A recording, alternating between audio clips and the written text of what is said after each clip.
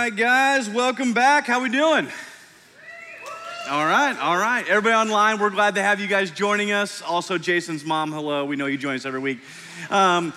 Hey, guys, grab your Bibles. We're going to kind of be flipping through several chapters and verses tonight, so I hope you can keep up. If not, just put it away. We'll have the Bible verses up on the screen. You can take screenshots, whatever you need. But we're going to continue in our influencer series. If this is your first week, or you were not here last week, the reason we chose this series was because we live in a day and age where there are more voices, there are more opinions, and more headlines than ever before in human history.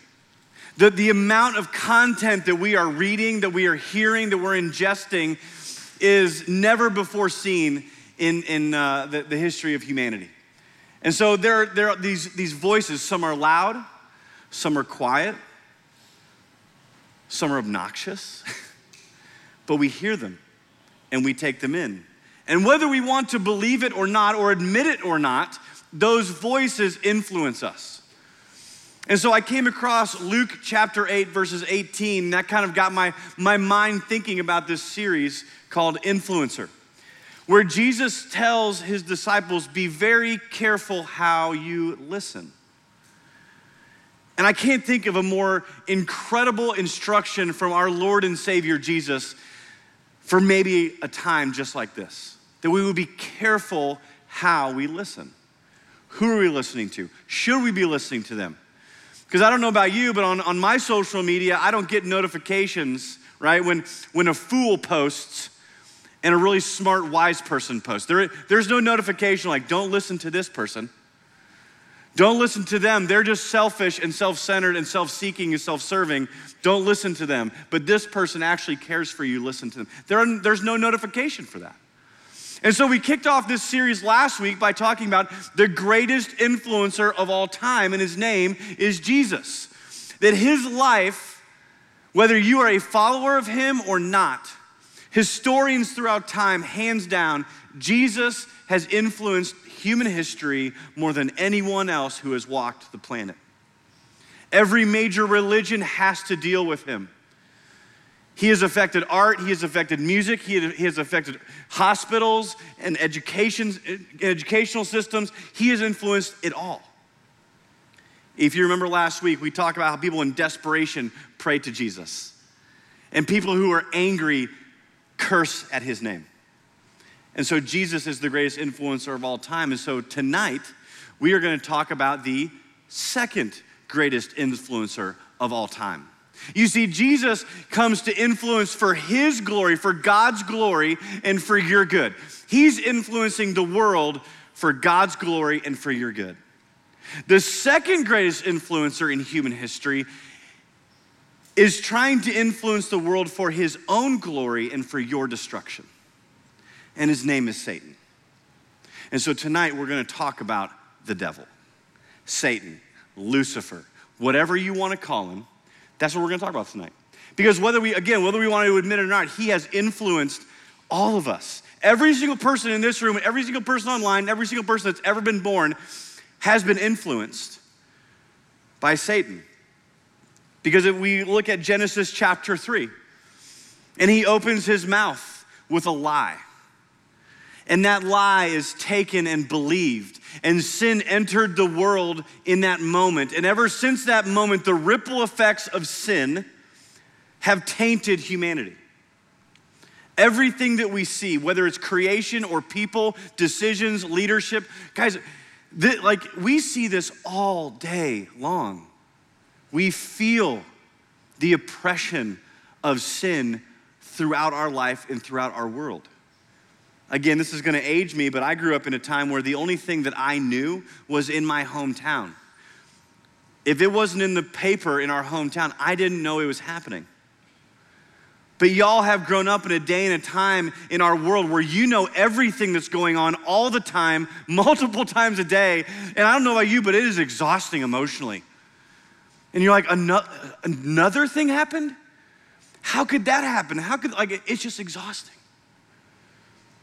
And it all comes back to Genesis chapter 3, when Satan enters humanity, offers a lie, the lie is accepted, And now sin has taken off and affected every corner of the earth. The funny thing about Satan is one of the greatest achievements that he has ever achieved was actually proven in a research by a group called the Barna Project. And they typically do polling for like faith-based Christian organizations. Like they're trying to get a pulse on Christianity in America. And they polled churches, I don't know how many they polled, but they found that 60% of church-going Christians do not believe in Satan.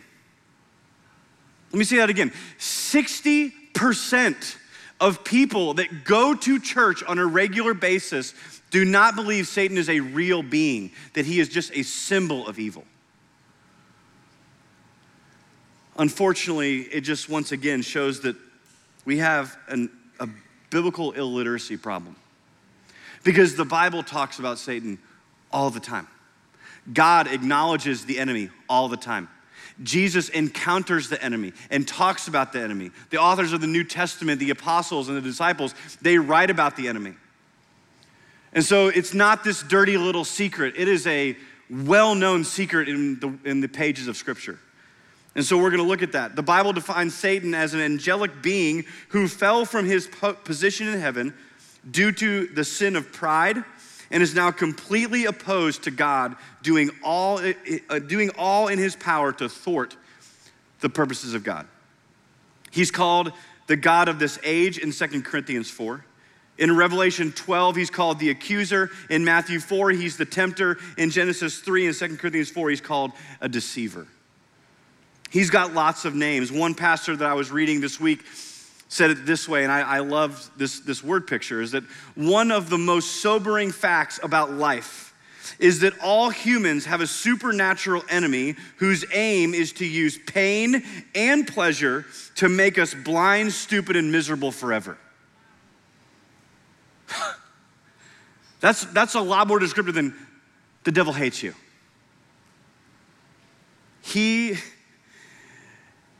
We have an enemy whose sole aim is to use whatever he can, whether that is pain or suffering or pleasure, to make you and I blind, stupid, and miserable forever. Not just in this life, but in the life to come. He wants us to join him in his misery. And so we would be wise. We would be wise to study and know the tactics and the ways in which the enemy works, because he is active and he is working against the things of God. And if you are a Christian, that means he is directly working in opposition to you. Because if you are a Christian, you are a child of God. And so you even now hold the family resemblance. And so, of course, he is going to be against us.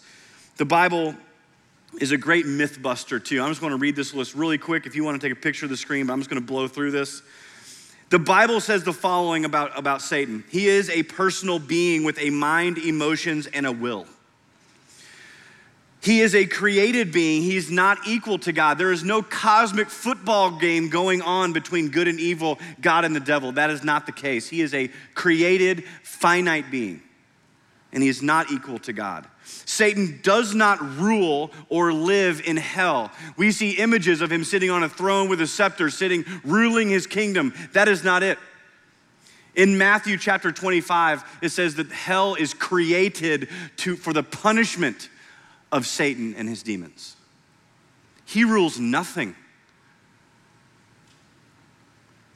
Satan is not omnipresent, meaning he is only in one place at one time, but he does have minions, right? We saw that last week with the demon-possessed man. Satan is not omniscient. He is not all-knowing. Only God is all-knowing. And he is not omnipotent. He is not all-powerful. In fact, we saw last week that demons, and then you look in the book of Job, they have to ask permission from God to move. So he's not all-knowing, he's not omnipresent, and he's not omniscient. He is weak, but he's not stupid. And that's what we're gonna see tonight. But before we go all in on Satan, let me just say this. He is not responsible for everything bad that happens in the world. Because we live in a world that is broken. We live in a world that is tainted with sin. And so therefore, there are just things that happen because we live in a broken and fallen world. And not only that, but we personally battle our flesh every day. But what he does is our flesh kind of leans towards this way, and he just comes over and just says, right? He just pushes us. We're already leaning that way. We're already broken and fallen and sinful people. That's our default, and he just kind of gives us a shove.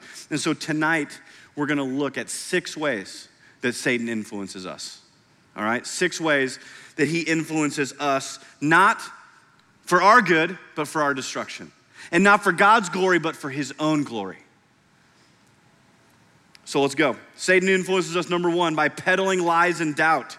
Jesus says in John 8:44, when he, Satan, tells a lie, he speaks from his own nature because he is a liar and the father of lies.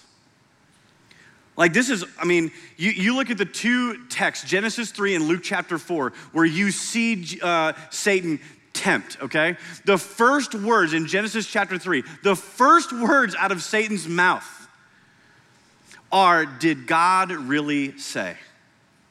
Doubt. Right? It wasn't a conversation, it was just straight doubt. Did God really say? Right? The first words out of his mouth is let's get you, Eve, to doubt God's goodness.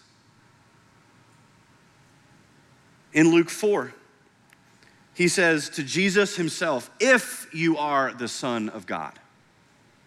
Satan knows who he is. The demons know who Jesus is. But Satan tries anyway to attack his very identity as the Son of God. You see, his way is lies and doubt. And I go back to Luke 18 where Jesus says, be careful how you listen, because you and I both know that there is that tape, that narrative that runs in our head of doubt, that questions, does God really love you? Are you really a follower of Jesus? But does God really know the depth of who you are and what you've done and what you've seen? Because if he did, he really wouldn't love you. Like maybe that's the tape that runs in your head. I have 5 kids, if you're new. I've got a busy home. And one of my kids, when he gets corrected or when he does something wrong and whatever, he goes into this like downward spiral of self-shame. Like some of you may know exactly what I'm talking about, right? It's like, I don't deserve to be your son. Oh, I'm terrible. I just don't look at me, And here's my response. Like I'm sitting back like as a dad, like what is happening right now?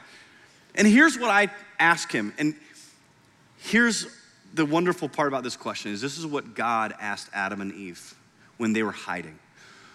Who told you that?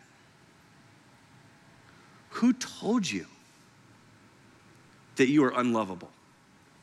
Who told you that you are not valuable?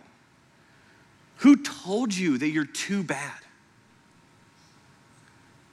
And in those moments, I want to encourage you, gathering, to stop those thoughts and ask yourself this question. That narrative that runs in your head, ask yourself, who does that sound like? Does that sound like the greatest influencer of all time who loves you and is rich in mercy and grace and lavishes it upon you and who wants to influence you for God's glory and for your good? Or does it sound like what Jesus calls the one who came to steal and to kill and to destroy? God asked Adam and Eve, who told you that? I would ask you, who does that sound like? Because Satan is not creative, but I'll give him credit, he is persistent. In Luke 4, the temptation of Jesus, at the very end of Jesus had defeated all of his temptations, and it says this, when the devil had finished all this tempting, he left him until an opportune time. Meaning that he was gonna come back. He tempted Jesus and he planned to return. These are his ways, and we need to know this. We need to expect him not to give up Because Satan may be the father of lies, but Jesus says, I am the way and I am the truth and I am the life. And no one comes to the Father except through me. The second way that Satan influences us and those around us is he blinds the minds of unbelievers. He blinds the minds of unbelievers. Paul writes in 2 Corinthians 4, says, the God of this age, Satan, has blinded the minds of unbelievers so that they cannot see the light of the gospel that displays the glory of Christ, who is the image of God. For what we preach is not ourselves, but Jesus Christ as Lord, and ourselves as your servants for Jesus' sake.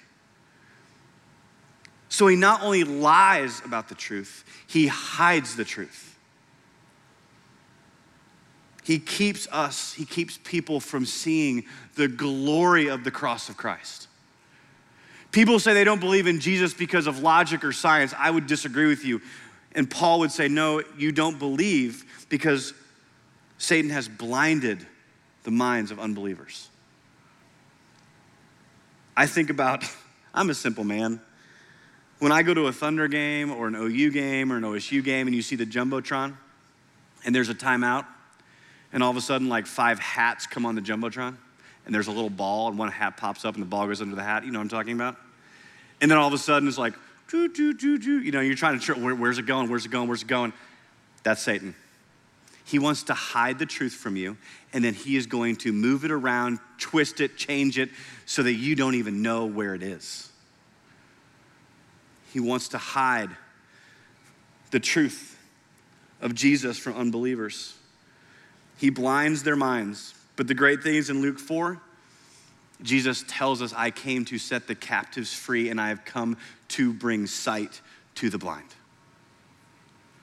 And so Satan loses every time. Everything he tries to accomplish, Jesus is like, nope, I have a greater influence and actually you're going to fail, and we'll get to the end of that at the end of the talk of where he ends up. The third way that Satan influences us is that he masquerades as an angel of light. And that's a word we don't use very often, masquerade, but it just means to impersonate. He impersonates an angel of light. 2 Corinthians chapter 11, Paul writes this. He's writing to the church in Corinth. He says, but I am afraid that just as Eve was deceived by the serpent's cunning, your minds may somehow be led astray from your sincere and pure devotion to Christ. You see, Satan's all about tempting and deceiving and leading astray the believer. Because Paul says, be led astray from your sincere faith. And he says, for if someone comes to you and preaches a Jesus other than the Jesus we preached, or if you receive a different spirit from the spirit you received, or a different gospel from the one you accepted, you put up with it easily enough. For such people are false apostles, deceitful workers, masquerading as apostles of Jesus Christ. And no wonder, for Satan himself masquerades as an angel of light. It is not surprising then that his servants also masquerade as servants of righteousness. Paul is talking about false teachers and preachers. He's saying, listen, you will hear different gospels. You will hear from people that says, hey, this is actually the good news. And I'll be the first one to tell you, you're like, well, Andy, you're a preacher, should we listen to you? I'm like, absolutely not. If what I say and you line it up to scripture, say is what Andy said fit scripture. You go into God's word, take what I say, any pastor, and you shine it up against God's word and say, is it true? And if it's not, then forget anything I've said. But Paul's saying, hey, there are false teachers out there peddling false gospels. And just to be clear, the gospel that I'm talking about, that the Bible is talking about, is that humanity is by nature sinful and separated from God with no hope of remedy the situation on our own. But God, by his power, his grace and mercy, and because of his love for us, provided the means of our redemption through Jesus Christ on the cross. That is the gospel of Jesus Christ. That through the life and the work and the resurrection of Jesus, we are made whole with God. What happened in the garden is paid for. What has happened in our life has been paid for. And Jesus is the payment for that sin. But what Paul's talking about in Corinth is that other people are selling them false gospels, a different Jesus. And that got me thinking, what are the false gospels that we hear and that we maybe easily believe? Maybe it's the gospel of being good. That you just be a good person, be nice, and you'll get to go to heaven. That is a false gospel. That's not the gospel of the Bible. Or maybe it's the gospel of marriage and sex and the American dream. That if you can just, let's get Jesus, but I also need to get married. And once that happens, then everything will be good. Or we live in a world that says, hey, sex is the most important thing about you. It is the most important experience that you can have. So let's chase that. Or maybe it's just the American dream. That you get the job you want, and you get the salary you want, and you buy the house that you want, and you marry the person you want, you have 2.1 kids, whatever that means, and you have a dog, and you have a nice yard, and you get to go on vacation twice a year, and you chase that. Because that's the gospel the world peddles. Or maybe you're like me, and you grew up believing in the gospel of church activity. That if I just go to church, if I just go to that building, if I just show up enough, then somehow I'll be saved. Or maybe I think in our day and age, probably the biggest one is the gospel of self. That if I can just figure out who I am, that if I can just be the best and most true me, then I will be whole and I will have hope. It's a false gospel. Because in and of ourselves, there is no hope. Willpower is a myth. And so we do this. I asked one of our pastors on staff, what would you tell young adults? And he said two things. He said the gospel that he hears the most from the older people in our church is a Jesus-less gospel. There is no cross. There is no resurrection. It is just do more better. I go to church. When someone asks you about your faith, your first response is, well, I grew up going to church. Okay, so you came to a building. Another pastor on staff that I asked, he said, it's Jesus plus no struggles or difficulties in my life. Another way to put that is the prosperity gospel. It's the Christian karma. Hey, if I do the things that God wants me to do, he'll do right by me. And if things are hard in my life, then I must be doing something wrong. And so therefore, I need to try harder and do better and do more. False gospels. And that's one of the ways that Satan influences us, is by getting us to buy into Jesus plus something else. When the gospel is just Jesus. That he came, lived a life that I could not live, died the death that I could not die, and rose again from that death to defeat Satan and pay the penalty for our sin, that we may be with the Lord.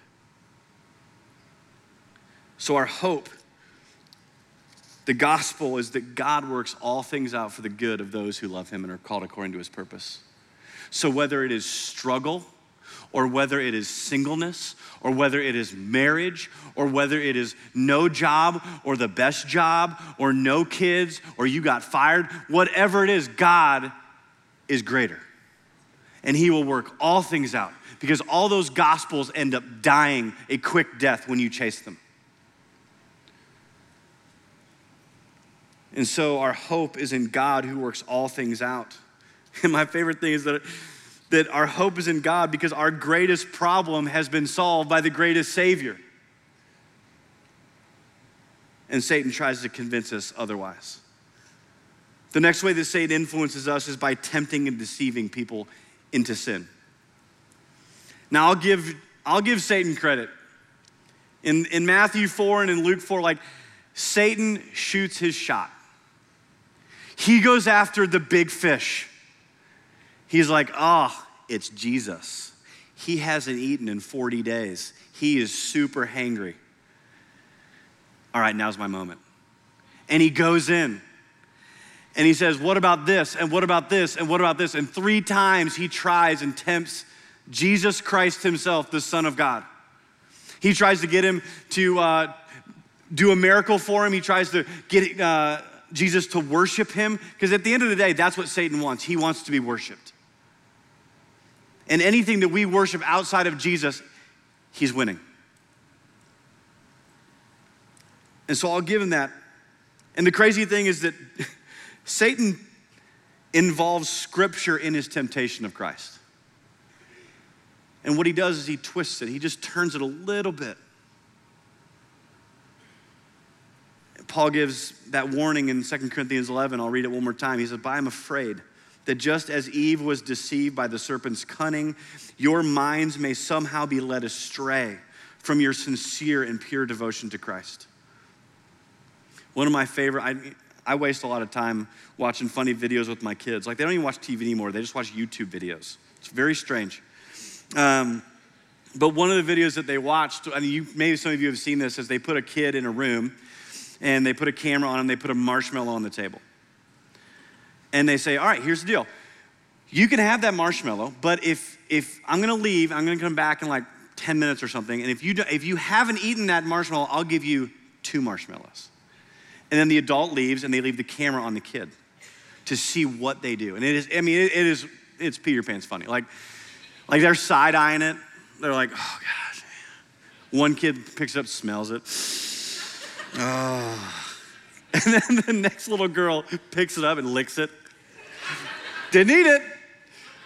Right? But that's human nature. And that's what Satan does, is he's like, hey, we're gonna put this out there. I know that that's probably not what you should do, but you know what? Come on.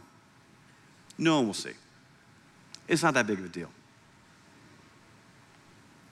And what he does is he starts small and he builds and he builds and he builds. He doesn't start with the big temptations. He starts with small compromises until our conscience is okay with that small compromise. Then he says, all right, let's add a little bit more, and then a little bit more, and then a little bit more. And all of a sudden we find ourselves enslaved to that marshmallow. The fifth way that he influences us is that he accuses the believer before God. He's the accuser. And he influences us by being the accuser. Revelation 12:10, John writes of his vision of the end times. He writes, I heard a loud voice in heaven saying, now the salvation and the power and the kingdom of God and the authority of Christ have come. For the accuser of our brothers has been thrown down, who accuses them day and night before God. You see, this is what he does, right? Like just a minute ago, we were talking about like what he does is he tempts us, right? This is not, like, I feel like I'm all alone here, but I know I'm not, all right? He tempts you with lines like, hey, it's not a big deal. No one's gonna know. It's not gonna affect anybody. No big deal. You deserve it. You've worked hard. You know, whatever, right? That's how he tempts us. And then when we do that thing, his first response is, how could you? I thought you were a Christian. You must not really be a follower of Jesus if you do that. You know, if anyone knew who you were really, they would not be your friend.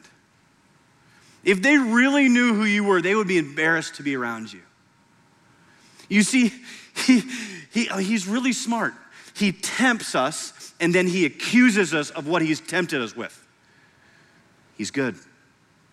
That's why it's important for us as followers of Christ to know the tactics and the ways of our enemy. But here's the great thing. Romans chapter 8, verse 1.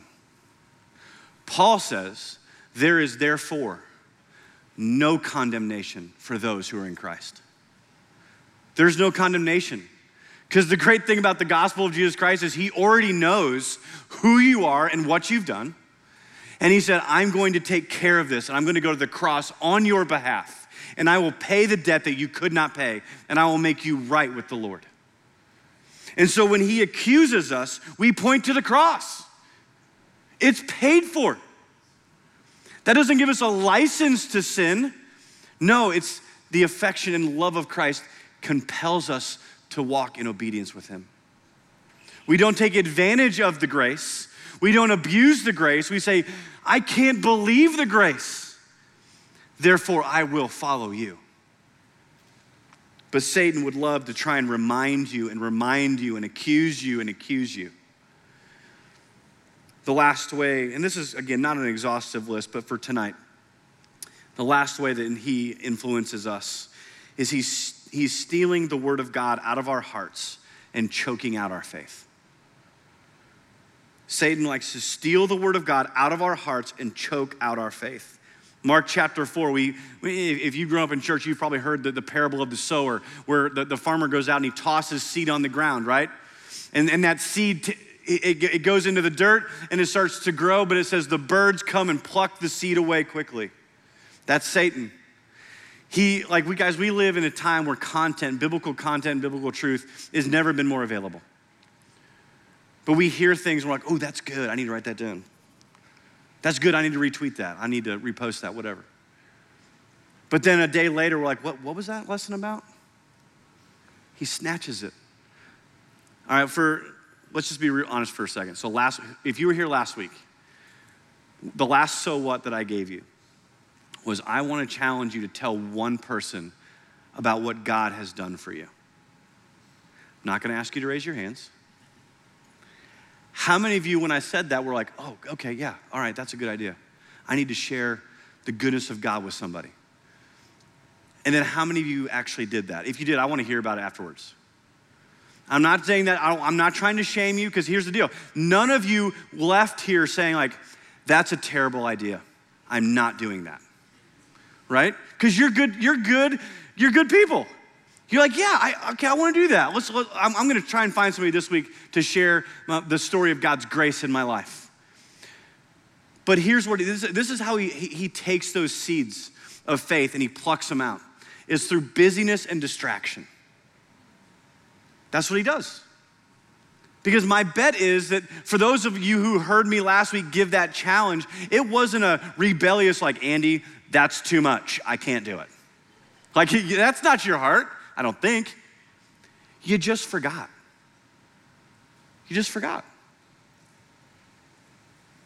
Because we get so busy, we walk out of here and our phones start buzzing and we start scrolling and we start clicking and watching and binging and we get distracted. It just makes me wonder how often the distractions replace a moment where I'm gonna see God move. Like just this morning at 7:30, I came in. It was a crazy hectic morning. I got here late because on Tuesdays I just get here early because it's quiet in the office. And I'm sitting there, I'm like, good pastor, I need to have my quiet time before I do sermon prep. So I open my Bible, sit in my chair, it's quiet, the sun's coming up, it's a beautiful scene. I should have Instagrammed it. But I'm sitting there, and before I know it, within minutes of my quiet time, my time with the Lord, I've got my phone out checking my fantasy football score from last night. There was a game Monday night. I'm like, oh, update, we'll see what happened. And all of a sudden, it's just, the distraction is stealing.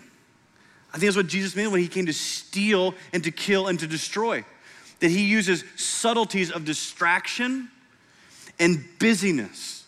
We schedule ourselves so hard that we don't have time. And so that's going to require of us intentionality. If we're honest, ask the person you're sitting next to you, show you their screen time when we're done today. And let's talk about distraction, right? Come on. That's the most convicting thing in the world. It's like, oh my gosh, what percentage of my week has been staring at this thing? It's convicting. But we're drawn to it. Paul says in Ephesians 5:15, pay careful attention then to how you walk, not as unwise people, but as wise, making the most of the time because the days are evil. Because the days are evil, because there is an enemy that would love for us to just drift away in distraction and miss out on the goodness of God in our lives and in those around us. So what do we do? Like, we just heard a talk about Satan and how he influences us. So what do we do with this? How do we walk out of here with anything tangible to do? I'm gonna give you 3 things, and there's nothing concrete like last week in terms of like, hey, I want you to go share your story. I still want you to share your story with one person this week, the goodness of God in your life. But this week, number 1, I want you to be aware of Satan's presence and tactics, but I don't want you to focus on him. All right, be aware, be sober-minded. My favorite cartoon growing up was G.I. Joe, and their line was, knowing is half the battle. We have to know there is a battle going on. We have to know there's an enemy that would love to destroy you. We need to be aware of him, but not focused on him. Colossians 3, Paul says, set your hearts and set your mind on things above. It's an intentionality of setting your mind, setting your heart. Not on marriage, not on a job, not on a friendship. Set your heart on Jesus. And the rest will take care of itself. He will work all things out for your good and for his glory. So don't fear the enemy, focus on your Savior. Number 2, if one thing I've seen that we need to know with Satan is we need to know God's word. We have got to know God's word. Every time Jesus was tempted, he responded with, it is written. Ephesians 6, Paul writes, says, take the helmet of salvation and the sword of the Spirit, which is the word of God. That's how we fight the enemy, with the word of God. Because if we don't know truth, then every lie will sound like truth. It's just true. If we don't know what God says, then the world will tell us what to believe, and we won't know any different. If we don't know what God says about marriage, if we don't know what God says about sex, if we don't know what God says about suffering and difficulty and struggle, then the world will tell you, and we won't know any different. We have to know what God's word says. So we be aware of his presence, know God's word, and then in Ephesians 6:18, he says, pray. Just prayer. Maybe you don't know the Bible verses that you're like, man, I wish I knew more. Like, then pray. There is no Bible verse you have to pray. Just pray. When temptation comes, when the doubts come, when the narrative starts rolling of doubt and shame and guilt and worthlessness, pray. 3 words. God, help me. It's not eloquent. There's no thous and shouts and whatever. It's just, God, help me. Verse 18 of Ephesians 6, and pray in the Spirit on all occasions and with all kinds of prayers and requests. With this in mind, be alert and always keep on praying for all the Lord's people. He says, use the sword of the Spirit, and then the next verse says, pray about everything. It's God's word and prayer. So although Satan is real and he's very influential, don't live in fear of the enemy. Simply know his tactics and then focus on your Savior and the goodness of God. Know his word and pray when he's tempting you with doubt and fear. Point your mind to the heart of Jesus and then remind Satan of his future. Revelation 20:10. Just remind him. When he's tempting you, remind him of this verse. It says, the devil who deceived them was cast into the lake of fire where the beast and the false prophet are. And they will be tormented day and night forever and ever and ever. You remind him who you are, who your Savior is, and where he is going. You see, Jesus wins, so follow him, resist the devil, and he will flee. He has influence, but he's not the greatest influencer of all time. Let's pray. Lord, I want to thank you for tonight. Lord, thanks for your word that encourages us, that gives us insight on how we are to live and how we can fight a battle spiritually, how we can love one another, how we can support each other. But Jesus, thank you for the cross. That you saw who we are. You knew who we would be. And God, who you are rich in mercy, said, I'm going to send my son to pay the penalty that we could not pay, to make things right between us and God. Thank you for your mercy. Thank you that you are with us wherever we go. God, I pray for the young adults of the gathering in Oklahoma City. God, that you would strengthen us through your word and the power of your spirit, that we would resist the devil and that he would flee. Praising in your name, amen.